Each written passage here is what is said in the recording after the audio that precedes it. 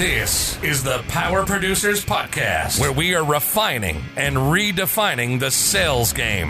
Rule number one is you have to believe in yourself. You're the only one who doesn't think you belong in this appointment. The prospect has already validated your existence by scheduling time with you. Get it through your head you belong here, go in there, crush it, and close the deal. A place where sales professionals can come to learn from other sales professionals and thought leaders that have mastered their craft. The difference between a good salesperson and a best-in-class salesperson is only 2 minutes.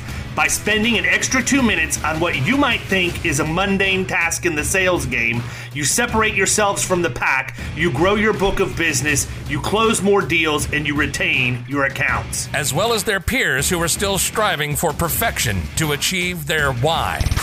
I have a wife and 4 kids. Failure is not an option. Real sales professionals, real stories, real results. It's no different than being a professional baseball player. You can't be a one-trick pony. You have to be a 5-tool player in order to succeed in this game. This is the Power Producers Podcast, production redefined. Are you ready to feel the power? Hey everybody, welcome to the Power Producers Podcast, where we are refining and redefining the sales game. Today we have from the Buckeye State, let's go. Ms. Ashley Fitzsimmons. How are you today? I am fantastic. Super excited to be here with you guys.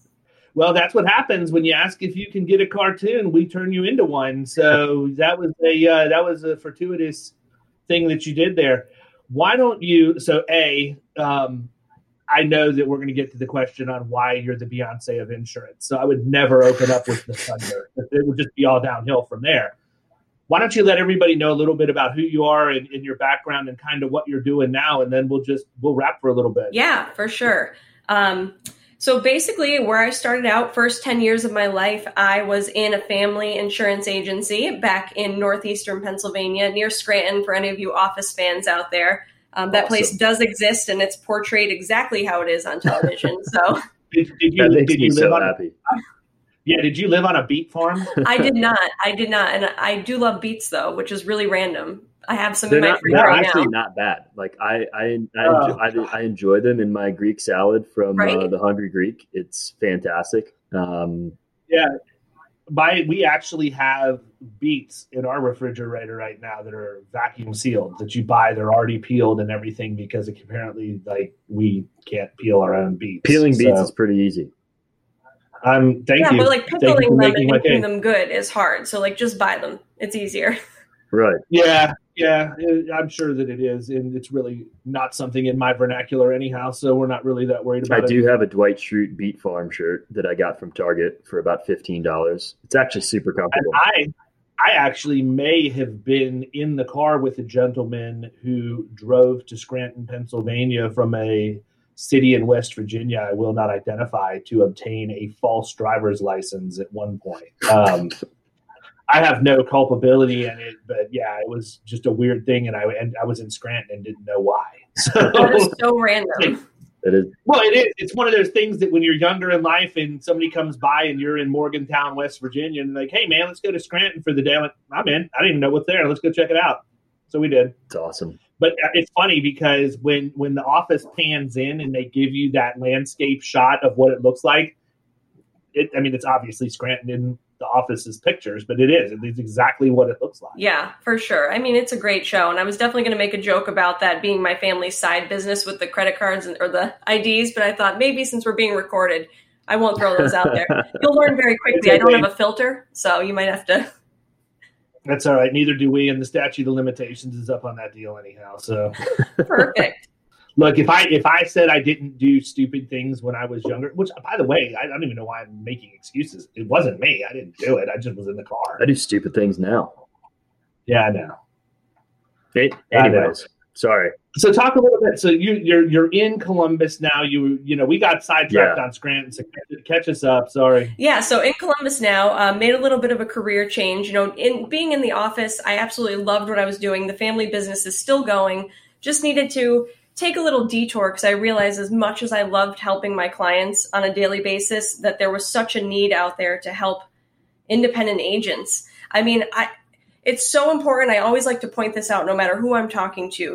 We have this little bubble that we live in with these podcasts and these conferences that we go to, and they're awesome. We meet some amazing people there. But outside of that bubble of those agents that are doing these incredible things, there is still like 80% of agents out there, 80% of our constituency here in Ohio that don't do those things or don't know about these people and all these great resources available. And you sit there and you wonder, man, how can I make my voice be heard so these people can thrive and grow even better? And I mean, I just realized that I wanted to take a little break and come out here and see what I can do to help even more agents just, not get eaten up by the big guys, essentially. But yeah, I mean, it's like this bubble is great that we live in. And like I said, there's so many people doing some amazing things. You've got Seth Zaremba out there who's on a level that I'll never be on in my lifetime. But then you've got the other agent out there that still doesn't have an agency management system. And I want to help those guys. I honestly think that Seth Zaremba may quite possibly be an alien. He's got to be something. I just want, if I could have 10% of his brain power, that it's like that movie Limitless. Like, you can't access all your brain. He accesses the whole thing. And I'm still at 5%. Yeah, Seth's an interesting dude and a friend. I try not to talk to him about technical things too much because otherwise I'm just way outmatched in that conversation. It's funny. I actually recorded a podcast for them yesterday with Sid. She had asked me to come and talk to them for a little bit. So I feel like through osmosis over the interweb, I got a little bit smarter just from vicariously being exposed to Seth through Sid. Exactly. I definitely agree with that. Yeah, absolutely. So what specifically is it that you're doing in your role right now? I mean, obviously you're an advocate for the independent agent. What's a day in the life look like? So right now we did a little bit of transitioning back in March when COVID hit. Our education department, we had some people moving around within our organization, and I actually started taking over education and leading that section. So once I get that back under control with all of the changes with virtual classes and scheduling for next year, because we have no idea what's going to happen, I'm going to kind of go back a little bit more into my role of the biggest thing I was doing here that I absolutely love is it's called IA Circle, where we started a group with future leaders or brand new agency leaders that still have 20 years or more left in the industry. And we've created little mastermind programs for them, essentially, where it's super, confidential and small little groups that can get together. They have people that they can talk to. Everyone signs NDAs. There's no competition. And that's the thing is I'm amazed at how many people don't necessarily worry about the NDAs, because that's when you know that you've got a good agent who wants to do the right thing for their clients and they're not keeping everything super secretive. If I can't help a client, I'm going to pass that off to another agent that can. And that's what I love about the groups that I've already created, is that everyone is so open to sharing and saying, listen, this is what's going wrong in my agency. What did you guys do? How can we fix this? And nobody's sneaky or conniving or trying to steal anybody else's business. And that's what I love about this industry, is that so many people are there to help one another. You just need to be open to asking for help and to getting help, and also to be able to give other people help as much as you're getting from them. Well, there's so much business out there to be had for everybody. There's no need to be, sneaky and kind of, sly with things, in my opinion. I don't know if you'd agree, David, but it's what I've seen. No, I mean, it's funny because agents are weird to a certain degree. I'm one of those people that I would be open and collaborate with about anybody unless they were just a jerk, in which case that I wouldn't be interested in helping them. But, it's one of the reasons why when we launched Killing Commercial, we gave an 1.5 hour radius of exclusivity for any of the agents that came into that program, because, I understand that in order for us to build that the way that we wanted to build it and have the social component of it be so huge, which I don't know how much you know about any of that, Ashley, but we actually have a commercial insurance training program, and we build a full-blown social network for the members of our community. So you log in, there's a news feed and a timeline and all of that stuff, just like there's in Facebook, but it's agents, going back and forth, sharing ideas, offering advice, whatever else. You can't have collaboration and competition simultaneously exist. So there has to be either a understood respective boundaries there that is insinuated, or it has to be formalized. And in our case, we formalized it because it made sense, and the agencies that are in our program are paying a chunk of change to get in. So I want to make sure that they have a leg up on the people that are in that area. Once you take an agency principal or a producer for that matter, and you put them into an environment where they feel safe, that they don't have to worry about what they're sharing is going to come back against them or be used to take an account from them or whatever else, they're the most giving people in the world as far as that goes, right? I mean, people are willing to pick up somebody else's back. The referrals that fly back and forth just inside that group are fantastic, and it's pretty cool to check out. So I know the dynamic, and it's interesting to see how different people manage that issue. Definitely. And not even just the referrals. Like something that I learned, in the first 10 years that I was there is there were very few agents that I didn't have a good relationship with, or at least like a good rapport with. And when I say very few, I can think of one. I'm not bitter about that at all. But if some, not at all. No, Kyle said who was. No, yeah. Great. You'd have to edit that out. I'll probably slip. But, if a client came to me and I looked at that, their deck page and saw, this is David's agency, and I have a good rapport with you, the first thing I was going to do before I even quoted it is I was calling you and saying, hey, so-and-so's quoting their policy, like maybe you want to reach out to them. And it's, if anything, even if you say like, no, go ahead, just take it, whatever, which hopefully you would at least look into it. If anything, it's going to open your eyes to like, hey, what am I doing wrong? Why are they searching their insurance? So even if you lose that piece of business, it's going to make you better in the long run. And then you're going to feel more comfortable that I'm not trying to pick off pieces of your business. So it's just, I understand why people hold things like, close to their chest with that old school mentality. I get it. But, the magic happens when you start working with one another. I mean, just go out your front door and look on the street both ways. Like there is so many things that need to be insured. There's, like you said, there's enough out there for everybody. So why are you nitpicking and fighting with everyone? Just work together.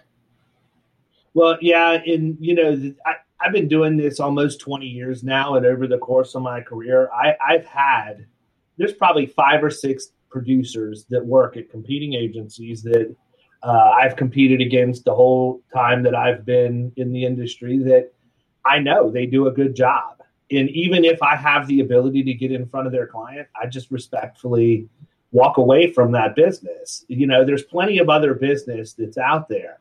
Why would I go in and disrupt a relationship when I know that there's probably nothing wrong?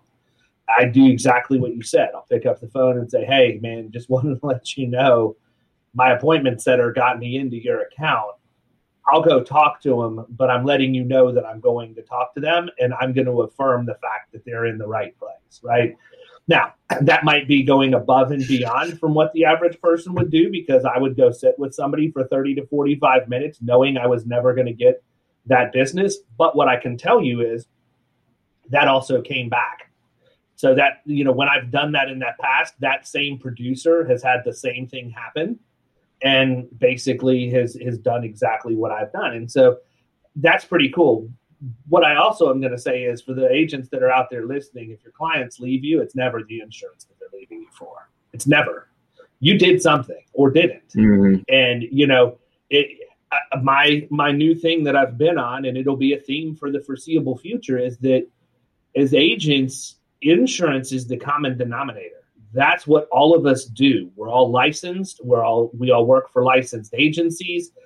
And that's the one thing everybody has in common. If you want to be successful, if you want to go out and be able to get after good, solid, and I'm speaking from the commercial viewpoint, specifically in the middle market, you got to make yourself uncommon in a common environment, right? And remove that common denominator. Get insurance out of the equation completely. What are the real root causes of problems? What's going on in the culture of companies? How can you leverage systems and technology inside your own operation to enhance the client experience, not replace it? I mean, I can go on and on with all of the one-off things that I would have to say about all of that. But at the end of the day, I think that a lot of times agents are so worried, when they lose a piece of business that they lost on price. I don't know that I've ever lost on price. Not commercial middle market. I mean, if you're talking maybe personal line stuff, because I think that's just a different.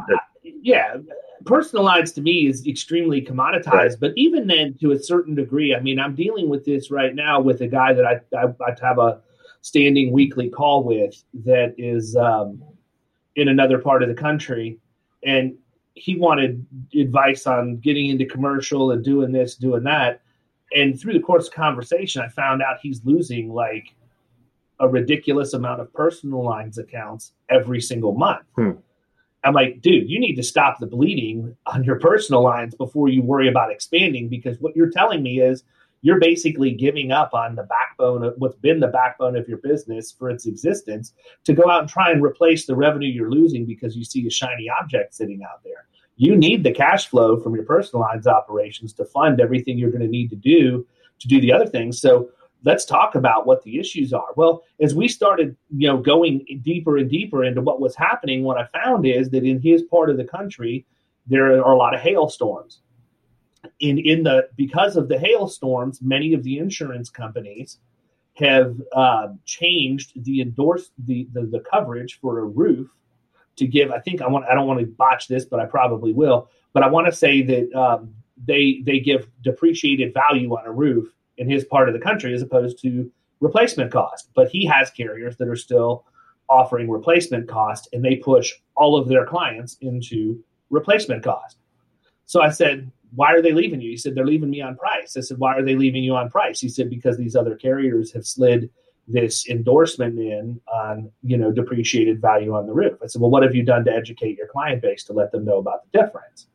He said, what do you mean? I said, well, do you have an automation set up that's a video message from you attached to a blog post that talks about depreciated valuation on a roof and what that means and what the trade-off is in dollars and premium versus dollars of exposure if something were to happen, and blah, blah, blah, blah, blah. Do you have a call campaign where you're making sure that you're reaching? And we went down the road, and he said, well, we're too busy quoting. I said, why are you quoting? He goes, we're quoting and we're re-quoting. And I'm like, listen, stop. Take a deep breath. We need to look at this from a 10,000-foot overview. But basically, it all boiled down to the fact they're losing personalized business, not because of necessarily it's not because they're doing a bad job. What they're doing a bad job at is educating their clients on why they're doing a good job. And I think that that's one gap that I see a lot. So many times in our world, the agency will go into a renewal and they'll have a stewardship report that says, here's everything we've done for you over the last year. I hate that concept. I think that's absolutely ridiculous. It's like, let me tell you why you should let me renew your policies again. We don't do that. If you're not engaging with your clients in real time and you have benchmarked, number one, huge gap, because agencies and producers typically don't go in and set quantifiable benchmarks and metrics that they can measure their own performance by and subsequently the performance of their client. So because in our world, we're typically going in and visiting the sick. They've got problems, so we need to document that anyhow. But if you're not setting metrics or benchmarks to measure and then report back in real time, how do you expect your clients to know that you're doing a good job for them? There's no way they could possibly know that. Right. And so that's where I think that there's a big gap, is we don't do what we need to do from that angle. Don't stop. I'm taking notes. Keep going. I'm going to let Kyle talk for a second. Let me talk. That's a huge mistake. I just throw in quips every once in a while. That's all I do. Yeah. I love everything that he just said. And it goes back to something that I emphasize all the time to agents. Because again, I'll touch on, people that are in our bubble that are listening to this. What I'm going to say next is going to be very basic, but then, the majority of people out there that still are open to learning and growing, I always say, don't overcomplicate things. When you go to a conference, you listen to a podcast, people are talking about, drones and AI and drip campaigns. And yeah, that's all important stuff. And it's all stuff that's absolutely doable if you have the time and the money and the capacity to invest in those things. And it's stuff that should be on your radar. But if you don't have that, or you don't have the basic things yet, just start somewhere. That's the worst part, is people get so consumed with what they see online and what they read and what other agents doing that they get frozen and they don't know what to do. And they think, oh man, if I can't get this new piece of technology, then I'm just going to fail and I'm not going to do anything. No, right. If you have to, with the roof replacement cost thing, send out a memo. I know it's old school. I know it's mail. But if people aren't using, email or texting or whatever in your agency, and that's not your clientele, then the memo is going to work. That's going to get their attention and educate them on what they're missing or what they could potentially be missing out on. Or if you're getting that cancellation coming across your desk, are you calling them or sending them something with a follow-up saying, hey, here's what you're missing out on. We're never going to pressure you into staying with us. Just remember us, in the future, if you're not happy, you can always come back. Like, the door is always open. Don't burn your bridges. Yeah, you lost business, but they might come back to you. You don't know. So don't make them feel guilty. Don't make them feel bad. Just let them do their thing. And it wasn't the right fit at the time. And if they come back, great.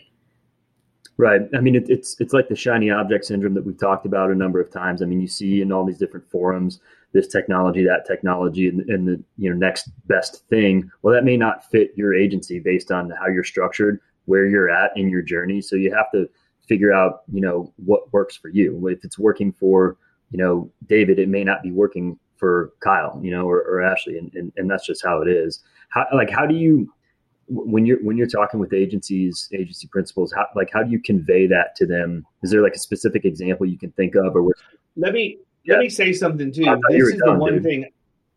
No, there was a gentleman that was at the front door that apparently didn't realize I was busy. My apologies. Like my buddy Bernie Borges says, this is a quote that I live by every day. I have ever since I read his book. Imperfect action is always better than perfect inaction. It's never going to be right when you start, but you have to start, right? If you look at some of the video content that we've done. So, I mean, if I went way back, like if I went back 10, 15 years to some of the crap that I put on YouTube talking about risk management and this, that, and the other, and then compared it to some of the stuff that we do now, it's apples and Volvos. But I did it, and that's the whole thing. I didn't care. I didn't care what if people thought, oh, wow, look at this guy. He's on, oh, look at him. He's on YouTube. He's talking about insurance and risk management. Yeah, guess what? I'm also getting leads while you're making fun of me. So that's fine. I can't. Me not doing something to generate business doesn't put food on the table for my wife and 4 kids. So I'm going to do whatever I have to do to make it happen. And I think we get these mental blocks for whatever the reason is. And there's a lot of people, and the real weird phenomenon out of all of it, honestly, is the people who spent all the money on all these tools and then never use them. They throw so much money away because they got wooed into buying something at a conference or just got telemarketed to death, or they just can't say no when they're on a demo or whatever. And they get on these recurring monthly payments for these products that they never use. Yeah, it's because the next best thing just came out. It's like the iPhone, dude. I just bought the 11 Pro Max S, whatever the hell it was, like 6 months ago. The 12 is already out. It's like, dude. It's like me with exercise equipment and supplements. It's like we all do it. We all do it. Doesn't matter what area it's in. I should be an Olympic athlete at this point with all the stuff that I own. But there is a 100% chance. There is a 100% chance that we own every single beach body workout and anything you've ever seen on an infomercial. We have a Peloton. We have a Bowflex M5. We have the selectable dumbbell. Bowflex is like from the early 90s, dude. What do you? It's the trainer, man. It's the elliptical thing, not the actual. Oh, like the elliptical / like the big cat had a Bowflex in the garage when I was like 8 years old.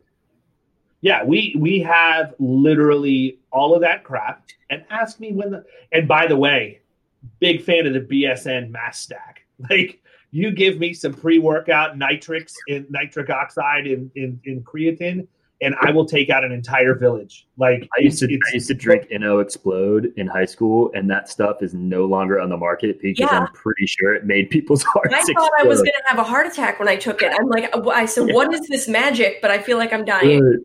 Like, I would start getting all hot and like tingly. It was super weird. I don't remember patches of like 30 minutes of my life from Inno Explode. And I'm also thoroughly convinced that I could have actually swallowed a ball of tinfoil and Inno Explode would have liquefied it in my stomach. Yeah, for sure. That stuff was crazy. Yeah, absolutely. But anyhow, back to Kyle's question, Ashley. Sorry, I just wanted to even remember what I don't remember what the question is, but I could totally circle this back around to, there's no magic pill. Like, I'm hoping there's a magic pill someday so I can lose like 10 more pounds really fast. But like, there's no magic pill for insurance. And I think, the most important thing for agents to realize is that you can't run before you crawl. So you kind of have to do a crawl, walk, run set up in your agency. Don't try to jump straight ahead and go for the most expensive, shiny, bright new piece of technology when you don't even have a basic website or a good website for that matter. You need to start slow and move forward. And then the next thing is once you get past that crawling stage, now you're in the walking stage and you're going to upgrade your technology. Don't expect to just set it and forget it. In demos, I forget, somebody said this to me one time, I've never seen a demo I didn't like, which is absolutely true. They always look super fantastic and super easy to use when you're watching them. But the truth of it is, once you get down to it, some of them take more work than others. So don't expect to just get this set up in your system and everything's going to run smoothly. It's not going to work unless you work it. So the most important thing is just you need to put the effort in. Don't spend the money until you're ready to do the work. If you're not ready to do the work, don't waste your time or money. I'm not going to lie. When you said work it, I was really going to work on giving a Missy Elliott segue into the Beyonce of insurance. So we're 25 in. It's time. Where did the Beyonce of insurance come from? I got to hear the story. There's got to be a story. I mean, I have a very big personality, and I come from a very small town. Our town is a mile long. There's no stoplights.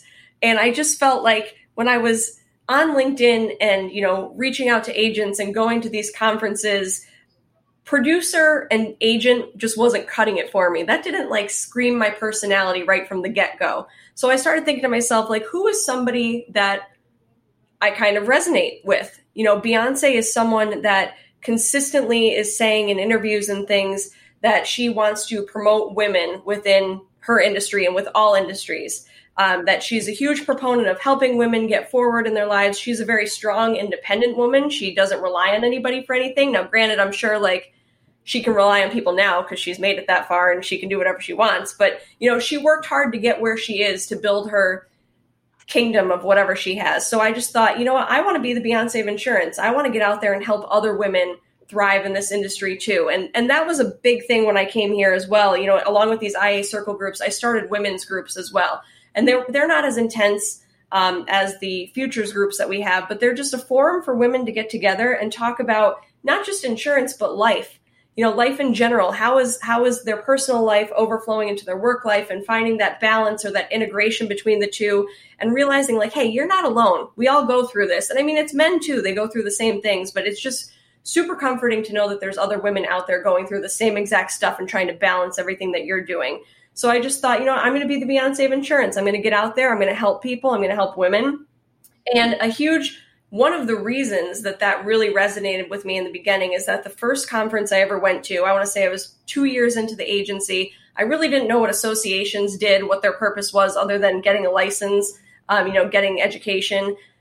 This thing came across my dad's desk for an executive management conference. I had no business being there. I was too young, but I said, Dad, I just want to go and see what it is. So I went. And I walked into this room. It was the opening keynote session. And I felt like the seventh grader walking into the seniors lunchroom when you have this huge backpack on and you look like a little nerdy person. And I walk in there and there's one table of women in the back corner. The rest are all men. No big deal. So I think, I'm going to go over to the women's table. When I tell you that every single one of them looked me up and down and then just kind of turned their heads, put them down and started whispering, I'm like, oh, this is how it's going to go. Was my wife at that table? But and I feel bad saying that because I have a really bad RBF. So I've been told, but I'm a very approachable person, but apparently my face doesn't scream approachable. So I'm trying to work on that. I think it's an actual medical condition. I'm convinced. But I wanted to change that. I mean, fortunately, I made other friends there and connections that, we've been friends ever since for the last 10 years, Jeff Teschke being one of them. That's where we first bonded over going to the University of Scranton together. I want to change that. There's no reason that women should put up a wall and be intimidated by a younger, newer version coming into the industry. We should be celebrating that and screaming from the rooftops hey, use your voice, go do what you want to do. I think that there are a lot of things going on right now in the back channels of our industry that are a concerted effort to help propel women further forward than they ever have been before. And I'm a huge fan of that. You know, if you were to ask me, I don't know, when I was a teenager, maybe what an insurance lady looked like, it's going to be the crusty lady that had the cigarette dangling out of her mouth with the long ash that was bouncing the whole time she was talking to you. Like, because you could smoke in the lobby of State Farm back then, you know, and they actually had until like the early 90s, I feel like. Yeah, right. Well, I was a teenager in the early 90s, True. sir. I realized you were probably in your gestational period back then, but yeah, whatever. You know, I was graduating high school in 1991, but I mean, I think that you know, there's a lot of stuff. When we had Denise Bravo and Teresa Kitchens that have the Women of the Independent Agency Owners Alliance on, and the Power Women in Insurance podcast and all of that, you know, I want to do whatever I can to help promote that. And I think, you know, men are big dumb animals. Okay. I mean, let's just call it what it is. We're good at certain things, but not everything. And I think that that really, as far as advancement, regardless of what it is you're trying to advance, if you want a man to do it, you got to lay it out for the letter, right? You have to say that. And I think a lot of times some of our issues that are perceived to happen in our industry is because there hasn't been open dialogue about it. There hasn't been open dialogue. Discussions can't happen. It's not that men are necessarily, and I'm not speaking for everybody because there's people that ruin everything, but I don't think men by and large are chauvinist pigs and discriminatory. I just think they don't realize there's a problem, and you know, their natural defense mechanism is, quit bitching about it. It'll fix itself or whatever else. It's not going to happen. But to that same point, I also don't think that it helps if women perceive that they think that men are discriminatory and not doing what they can to advance. And again, I say there are certainly cases where that may be accurate. However, until the two sides, for lack of a better term, but until we can table this stuff, talk through it and say, hey, look, like what caught my attention was I was in one of the insurance agents forums on Facebook or wherever, and there were screenshots of some extremely inappropriate texts that were going back and forth between a female agency principal and a client. And I'm sitting here thinking, holy crap, do you really have to deal with that? Is that really something that has to happen, that happens in your agency? Because it's not something that I see happen in mine. And I'm pretty in tune with what's going on here. And that spurred a whole dialogue. And I don't have to deal with that for a whole variety of reasons, I'm sure. But, you know, it's crazy. You know, again, like anything else that's going on, look at all of the crap we're dealing with in our country right now. 100% of what we deal with every day. I would love to believe that nobody likes it, right? Regardless of what your political, religious, whatever leanings are, it's a stressful time to live in the United States. You don't know where you can go. You don't know what you can say. You know, nothing. You can say the most innocent thing and somebody can twist it and make it whatever they want it to be to come out of your mouth. And they don't know what your mind and your heart had behind the intent of those words. But 100% of that is because we have allowed problems to fester to the point that we're at right now instead of having what? Simple dialogue. That's it.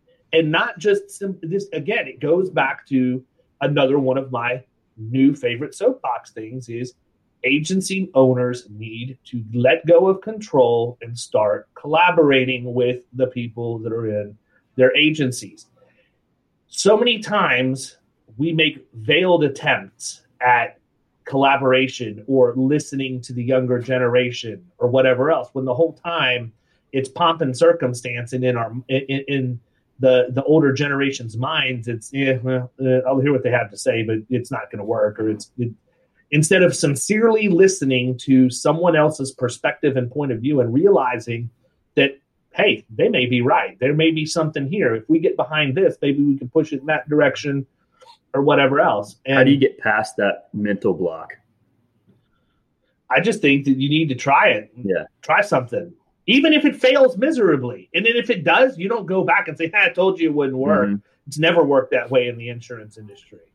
Look at how many people have crazy innovations as agents that they've developed because they weren't afraid to take a chance and push the envelope and try and take something to the next level.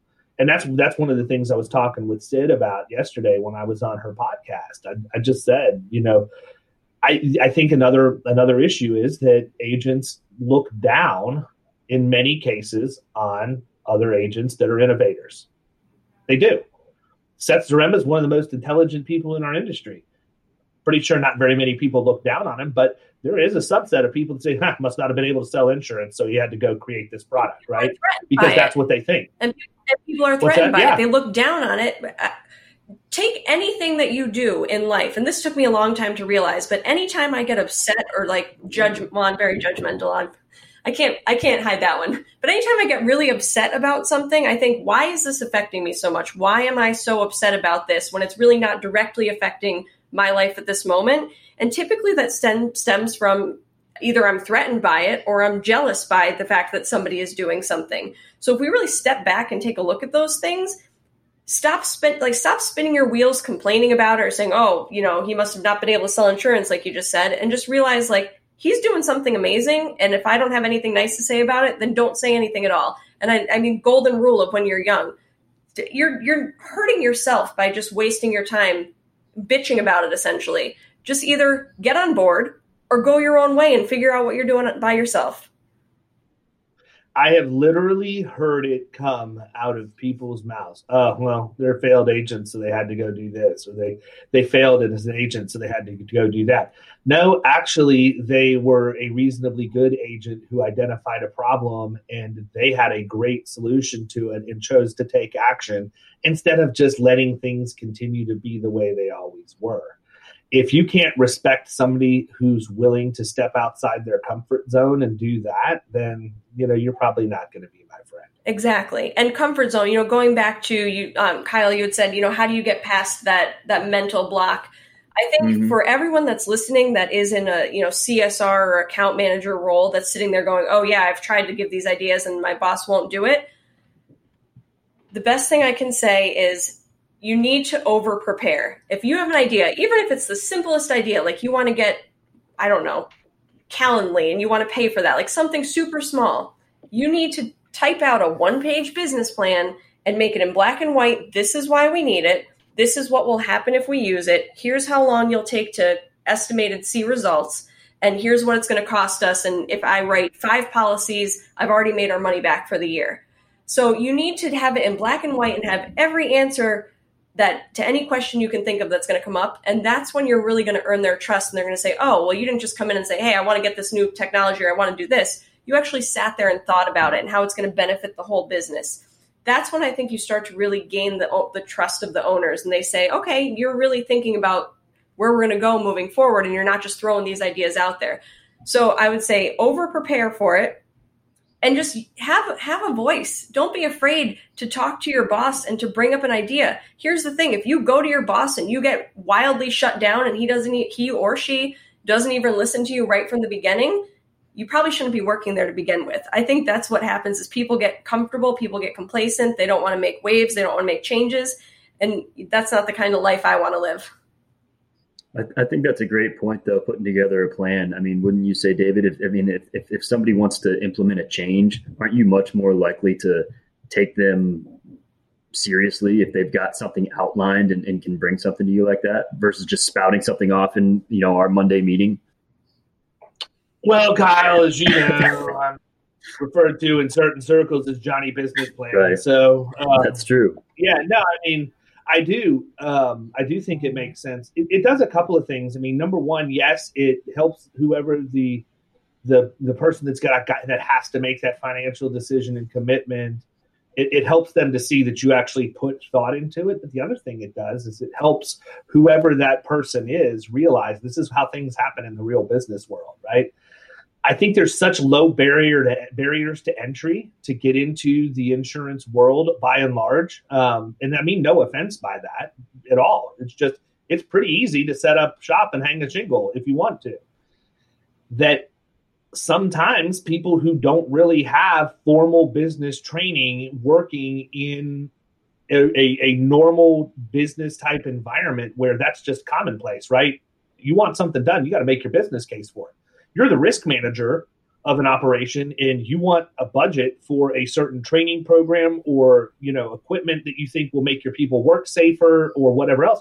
You have to go put a business plan in place. And in many times, not only show here's what the cost is, here's what the return on investment is. They want to see, hey, here's what our projected payback period is. If we spend this money now, we will be profitable in 18 months and everything after that is going to be gravy. And show that you're thinking that way, you're going to win way more than you lose if you do that. If I went in and was cynical about a situation and that person slid a well thought out plan in front of me, they have a very high likelihood they'll win me over just because they did that. Much more than conversational BS going back and forth, because people can make stuff up on the fly all the time. But that's kind of my point.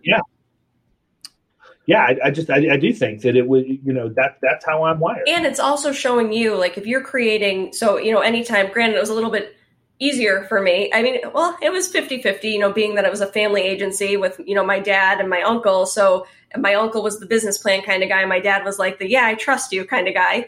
So I always had to pitch it to my uncle. And the one thing that it really helped with him was he knew that if I'm coming to him with a plan and I'm outlining these things, that it's not going to be another project on his desk. And I think that that's one of the first flags that goes up with agency principals is, great, now what am I going to have to do? It's another thing that I have to worry about. But it's not. I'm telling you that this is something I'm capable of handling. And I will come to you along the way to say, here's where I'm at, here's what I'm doing. So you still have a little control of the reins, but I'm doing all the busy work for you. So I think that that's something also to point out right from the get-go is this is not going to cause you a headache. We're going to handle it. I'm going to do it for you. Here's the plan. Yep. What was the biggest learning experience for you transitioning from that family agency environment to what you're doing now? There were definitely a lot of things. I mean, it's pros and cons. Like, I absolutely loved being around my family every single day, but I also, right after college, I went right into the business. It was good timing. I had never intended to go into the business. It just worked out that they needed me for the summer. They said, if you like it, great. If you don't, leave. I ended up loving it. Coming into the real world, I call it. I mean, it's a great flourishing business. They're doing very well, but I joke that, we still have the mauve carpeting and the wood paneling on the walls. It's like a 70s, porno, basically. And the frosted glass and the starburst. I mean, it's. Is there any other? It's coming back though. It's coming back. Trying to get my dad to get rid of the duck mural on the wall, but that's a side note. But I love working there, but it's almost like I feel like with a lot of insurance agencies, you're stuck in a time warp where it's like you enter the office and it's 30 years ago, but that's the whole industry in itself with technology and everything. Yeah, we're getting better, but we get super excited that we can do, e-signature, but people have been doing that for 30 years. There's just little things that we all get pumped up about. And we're like, all right, people have been doing this for so long. So I think the biggest transition was work here isn't 9 to 5. Whereas I think in the old school agencies, it's 9 to 5. You're in there, you're dressed up in, business wear, a suit, a tie, whatever. And I come here and I can wear a sweatshirt that says, Mom, I'm podcasting, because it's not affecting the way I'm doing my job. I'm still getting my job done. I'm still doing what I need to do.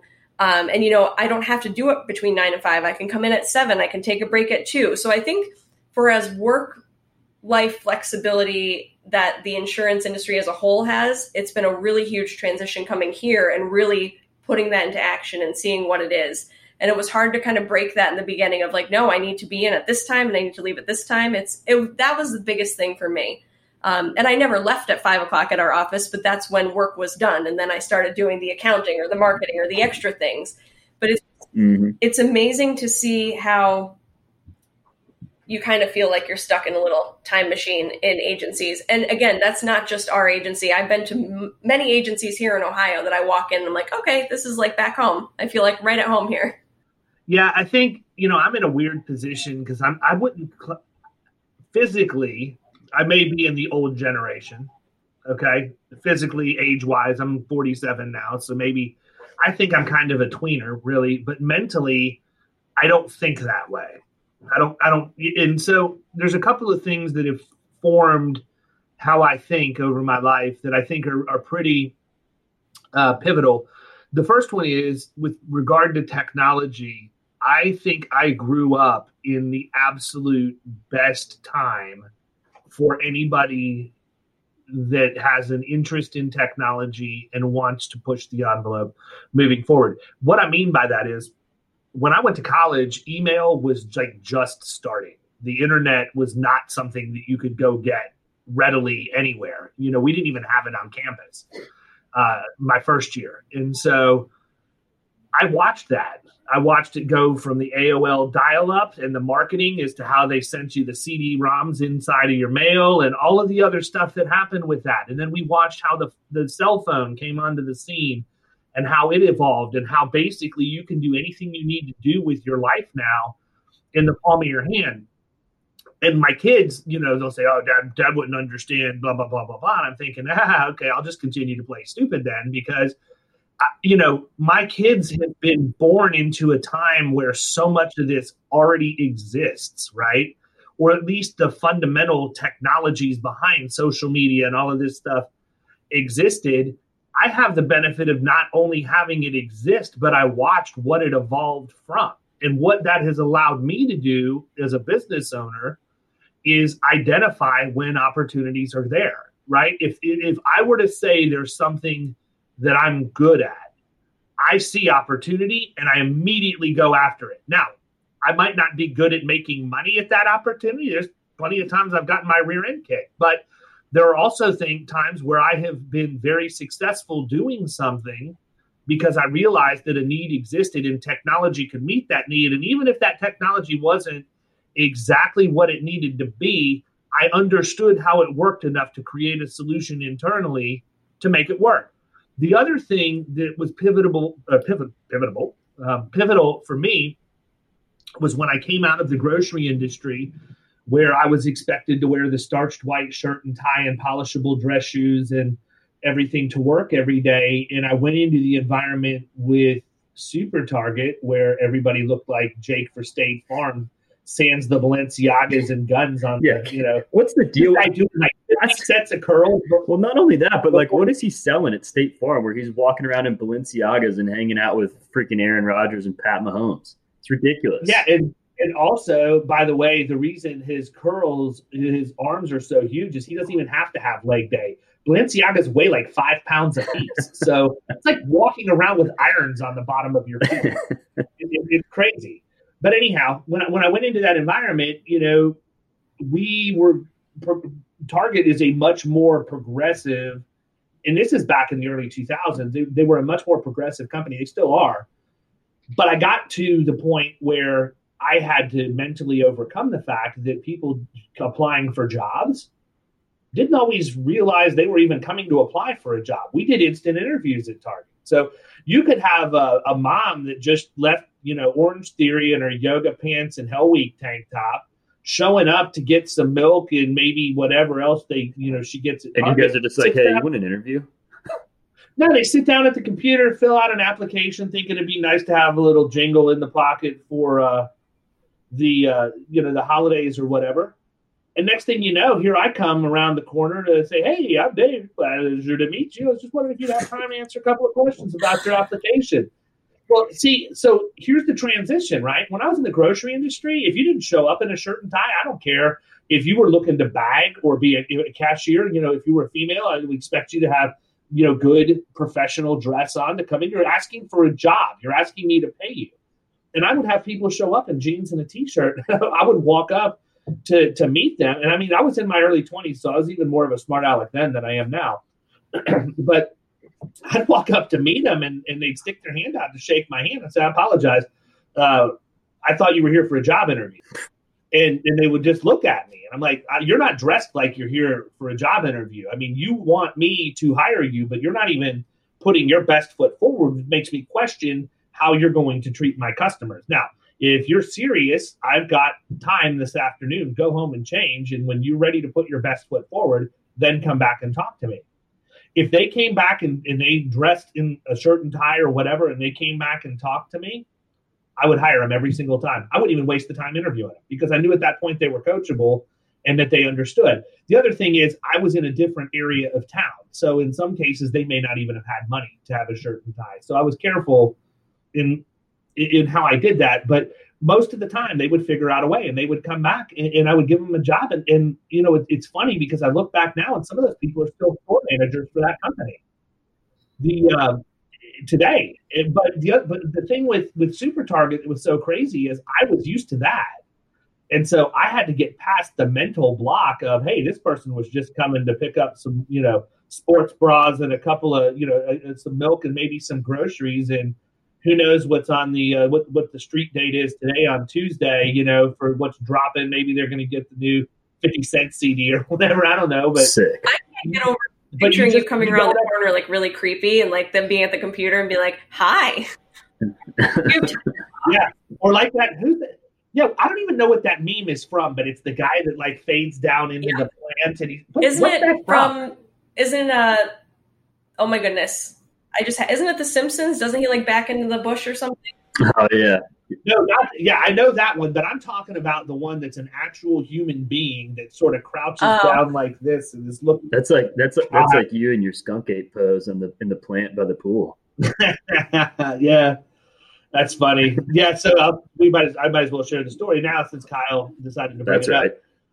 For whatever reason, we are enamored with the Florida skunk ape, and people outside of Florida may not be familiar with the Florida skunk ape, but it's a Florida lore. It is basically yes, it's a Sasquatch that lives in the Everglades. It is seldom seen and never recorded. Very fun to smell. Yep. And so we we Googled it and we got a picture of the Florida skunk ape. It did not disappoint. Just go ahead. I'm gonna go ahead. It's kind of terrifying. Listeners, okay, so you did it. So, listeners, I'm going to need you to go ahead and Google Florida skunk ape images. And right off the bat, you're going to notice the guy that's creeping behind the palmettos like this.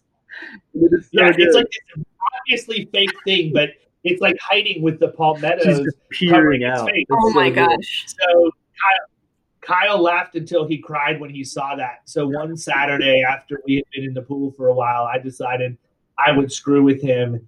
And I got out and took a picture. I had my wife take a picture of me peering through the palm trees by the side of the pool that looked just like the skunk ape, and just sent it to him with no comments or anything. Fantastic. I laughed for about 45 minutes. It was a good one. So anyhow, yeah, there it is, folks. The Legend of the Skunk Ape. Up. We actually have Florida Risk Partners Skunk Ape T-shirts, and I even took it a step further. Right. And made a skunk ape onesie for my man Nash Hayes Howe. Oh my goodness! He crushes that thing. So good. I need you this weekend to get me a picture of Nash staring through some palmettos wearing his skunk ape onesie. That would be fantastic. I can do that. So listen, as we begin to wrap up, you know, this is your chance. Like, what do you think the one thing or a couple of things that all of us that are agents, whether we're agency owners or just people who work in agencies, what do you think the one or two key things are we could be doing right now to drive change in our industry? Biggest thing is, and I know it's a hot word, but culture and communication. We just talked for 25 minutes about how there's lack of communication, even within a small 5-person agency. I mean, when was the last time you walked out and asked one of your employees, hey, what can I do to make your job easier? Because think about it. If you're an agency principal sitting at your desk right now, if your CSRs, maybe you're a 2-3-person shop, your 2 CSRs up and walk out the door. Do you know how to do endorsements? Do you know how to submit a claim? Do you know how to change the ink in your printer? Do you know how to do those basic things? Do you know how to set your system up to run nightly utilities for those that are still on TAM applied, whatever one it is? odds are you probably don't know how to do those things, and you probably don't have a procedure manual on like somewhere saved in your system, and you wouldn't be able to even read how to do those things. So the CSRs and the account managers, they're the backbone of your agency. So you need to make sure that your communication is open with them and that you're doing what you need to do to make their lives easier so they can continue to make you money. I'd say that that's one of the absolute basic things that you need to figure out before you even figure out technology and where you're going moving forward. Because if they're not happy, then your clients are going to be happy because they're coming in miserable and they can't service them right. And you're going to lose business regardless, no matter what you do. So I think that that's something huge that everyone should kind of just do a little mental check on. And then if you are ready to move forward, I think, something that you should be looking into is you're sitting on a gold mine of business right now, most likely, that you don't even know. You're so focused on getting new business in the door, new business, we got to write more, that you're sitting on stuff that you can be account rounding. Maybe run a report to figure out what your ideal client is and send them messages about umbrella policies, or reach out to them and say, hey, do you have a snowmobile, an ATV? Start, taking those little policies and account rounding, because that's going to make them stay and retain even more, because now they have more business with you and they're not going to want to move it. Or beyond that, run a cross-reference list between commercial lines and personal lines. Maybe you've got these great commercial accounts and you don't have any of their personal lines. Or maybe it's a great large commercial account where you can go in on a Thursday night and just do an open session of, hey, what questions do you guys have? I know I'm not your insurance agent, maybe personally, but I'm here to answer any questions you have. There's no pressure. You don't have to get a quote. It's just, I'll tell you what a deductible is. I'll tell you how this works. And they're going to remember that. And they're probably going to say, well, maybe we should get a quote through him. So just what value added things can you do for your already clients that you have to make that relationship even stronger and to start rounding out the business that you're already sitting on that you might not have their full account for? I think I'm going to add one thing. Make friends with your peers. Okay. With the internet, the way that it is today, some of my best agency owner friends, all of my best agency owner friends for that matter, are nowhere near me. Mm-hmm. I can have conversations, create mastermind groups where you can bounce ideas off of each other, hold each other accountable, whatever, but don't operate as if you're on an island, because if you operate that way, it's 100% your decision to do that. Not because you can't, not because, there's no viable way. There's all kinds of ways to get plugged in, and even using groups like yours, Ashley, to facilitate some of that. That's why they're there, right? I think so many times I don't know, it's just, I could go on for days about all of this, but the industry is not going to change until we make the decision we're going to change it. And so people like Seth Zaremba that are pushing the envelope, people like Nick Ayers and Preston Schmidley that have developed Better Agency as agents out of nowhere, and are now on the scene as a viable product, pushing the envelope. Don't stop that. Listen to podcasts, whether it be ours or another one. I realize not everybody likes us. Okay, that's fine. I probably don't like you either. I'm just kidding. I like everybody. And I give free hugs for people who come by our office. But dude, that is not something to say in 2020. I feel like that's not a good year for free hugs.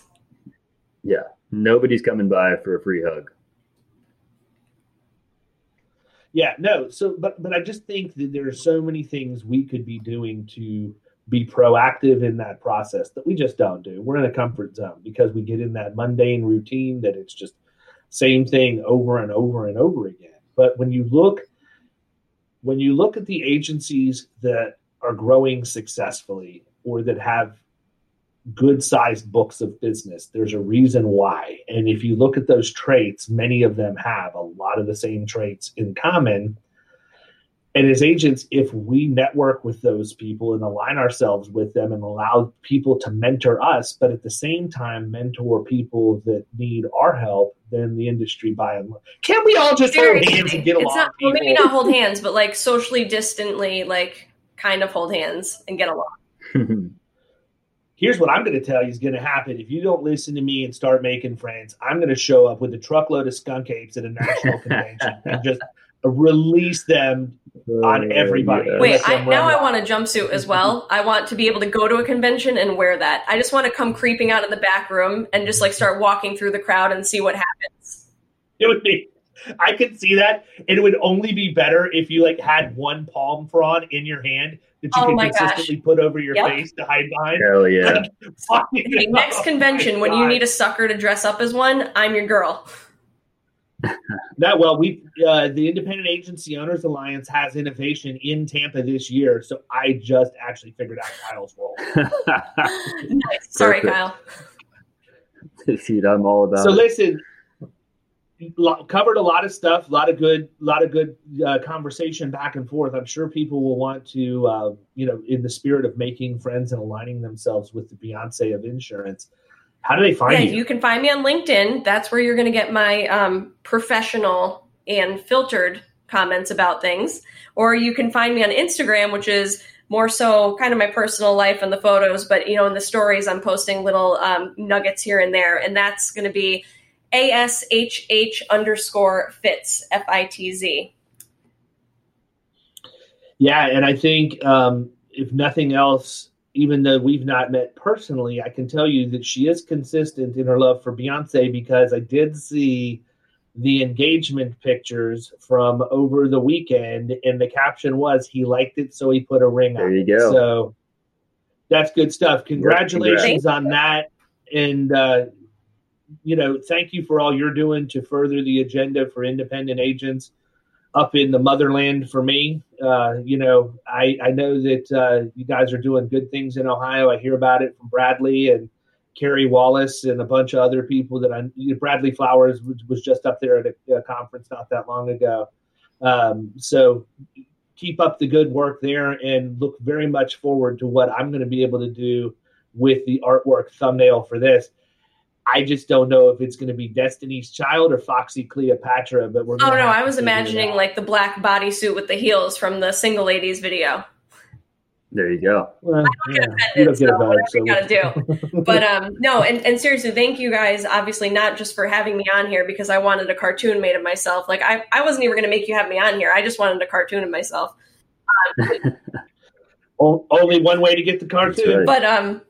But thank you guys for what you guys continue to do, because you run agencies as well. You have other stuff on your plates, yet you take time to have these podcasts and have these, special guests on, and it really helps continue to get the names out there and continue people making friends. So I appreciate all the time that you take to do this too. Absolutely. It's our pleasure. Well, listen, we're going to wrap up. People, reach out to her if you want to hear more from the Beyonce of insurance. Otherwise, we will catch you guys next time. See ya. You've been listening to the Power Producers Podcast. You can follow Killing Commercial Insurance on Facebook and YouTube. And if you want to take your game to the next level, check out our book, The Extra 2 Minutes, and our website, killingcommercial.com.